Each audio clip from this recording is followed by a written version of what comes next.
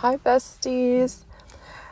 So today I actually wanted to talk about self-care, and I feel that self-care has been a topic that has been very mentioned recently and something that we know that we should do. However, when I ask people what they do for self-care, I usually get answers like, I grab my favorite food and go eat it like at a park, which I used to do this, and because I am changing my relationship with food, try not to use food as coping anymore. But I still do indulge and treat myself from time to time, and this is actually more of not using food as coping, but instead using something pleasant like being outdoors and then just enjoying a meal and being present and actually indulging in the flavors and just making sure that the textures, that I'm paying attention and that I am aware and I'm surrounded by nature. It's just a more beautiful meal than, just eating it indoors at the same place in the same spot. So I also hear, getting my nails done or taking a bath. And although these things are great, at least for myself, I can tell when I have not been taking care of myself when my nails are not done or they're chipped or they're cracked, and that's an indication to me that I need to slow down my life and focus on taking care of myself. I do my own nails, and this is for a few reasons. I just don't have the time to be scheduling nail appointments, or they're usually busy in the evenings and I'm not available during the day to just be out getting my nails done. And also doing my nails myself creates intentional time that I schedule for me. I will get my toenails done because I like the foot rubs and the scrubbing, and that all feels very nice, but it's less often than my nails and my hands that I'm using every day at work and in daily everyday things. So I wanted to talk about what is self-care, and in other words, not just hygiene practices, but also soul care. So taking intentional time to take care of our soul. And these kinds of things can include setting boundaries. For example, the other day, somebody called off of work from an earlier shift, and my job called me at like 6 a.m. or 5:30 asking if I could come in a little earlier. And absolutely not. I mean, I missed the call because part of my self-care is my phone goes on Do Not Disturb at 10:30 p.m. at night, and I do not check it until 7 a.m. the next morning. And this is because absolutely nothing is that urgent that it can't wait till 7 a.m. Well, after I wake up, I do check, that nobody is urgently calling, nobody has died. I skim through messages, it's just for important things, but I'm not checking my phone. I'm not on my phone.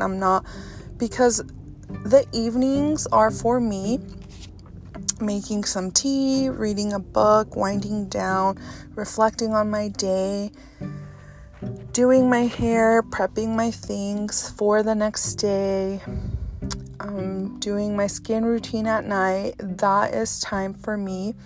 And nothing before 7 a.m. is that urgent that I need to be scrolling through social media. And I like to spend intentional time in the mornings where I'm just quiet. It's time for me and myself before I give myself to anything, before I give myself to capitalism, before I give myself to my family, before I give myself to my pet even. I don't wake up my pet until I'm almost ready to head out and I need to change her water and I need to check on her food bowl. But this is self-care. This is soul care because I'm placing boundaries on what I am accepting into my energy and at what times. My phone is always on do not disturb. I will get to messages when I get to messages. It's not your phone rings or bleeps and now you're on it checking without like anxiety, like, oh my God, who texted me? Like, that is a lot of power for a device to have over me, and I refuse to be controlled by a chime, a notification. I have notifications turned off for specific apps, and these setting of boundaries are forms of self-care. I also believe that cooking for yourself is self-care. It is easy to go to the drive-thru and pick up drive-thru food, junk, right? We know it. It's not good food with sustenance. Most of these things are pre-frozen. They're coming out of like powdered packages. I'm telling y'all because I used to work at these places, and thinking back on it now, yeah, I used to eat it because you get a free meal and it was the hookup, but just thinking about how the food is made now and the way that it comes, it's just a little bit gross to me now. And I just can't believe how accessible that kind of food is, especially in lower income communities. I feel that in communities of higher income, these types of places are harder to find, and that's just something that I have noticed. Talking about food deserts is a whole other conversation.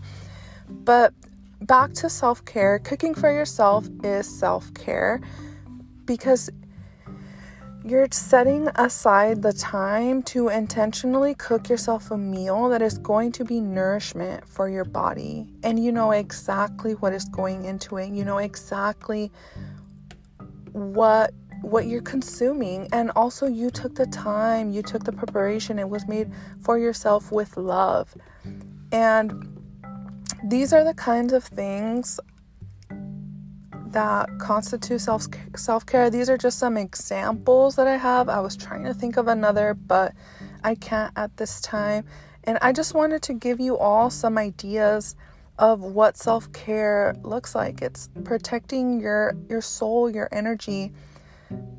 Even if it means, saying no to things that you don't want to do, that is self-care because you're looking out for yourself.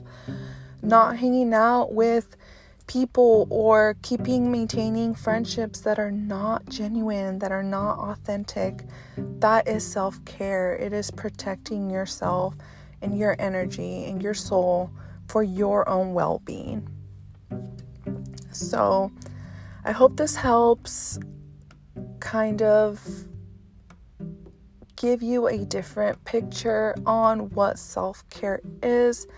I'm sure that there are examples online if you would like to know more, but these are just a few of the things that I do for myself, and I hope to speak with you all next time.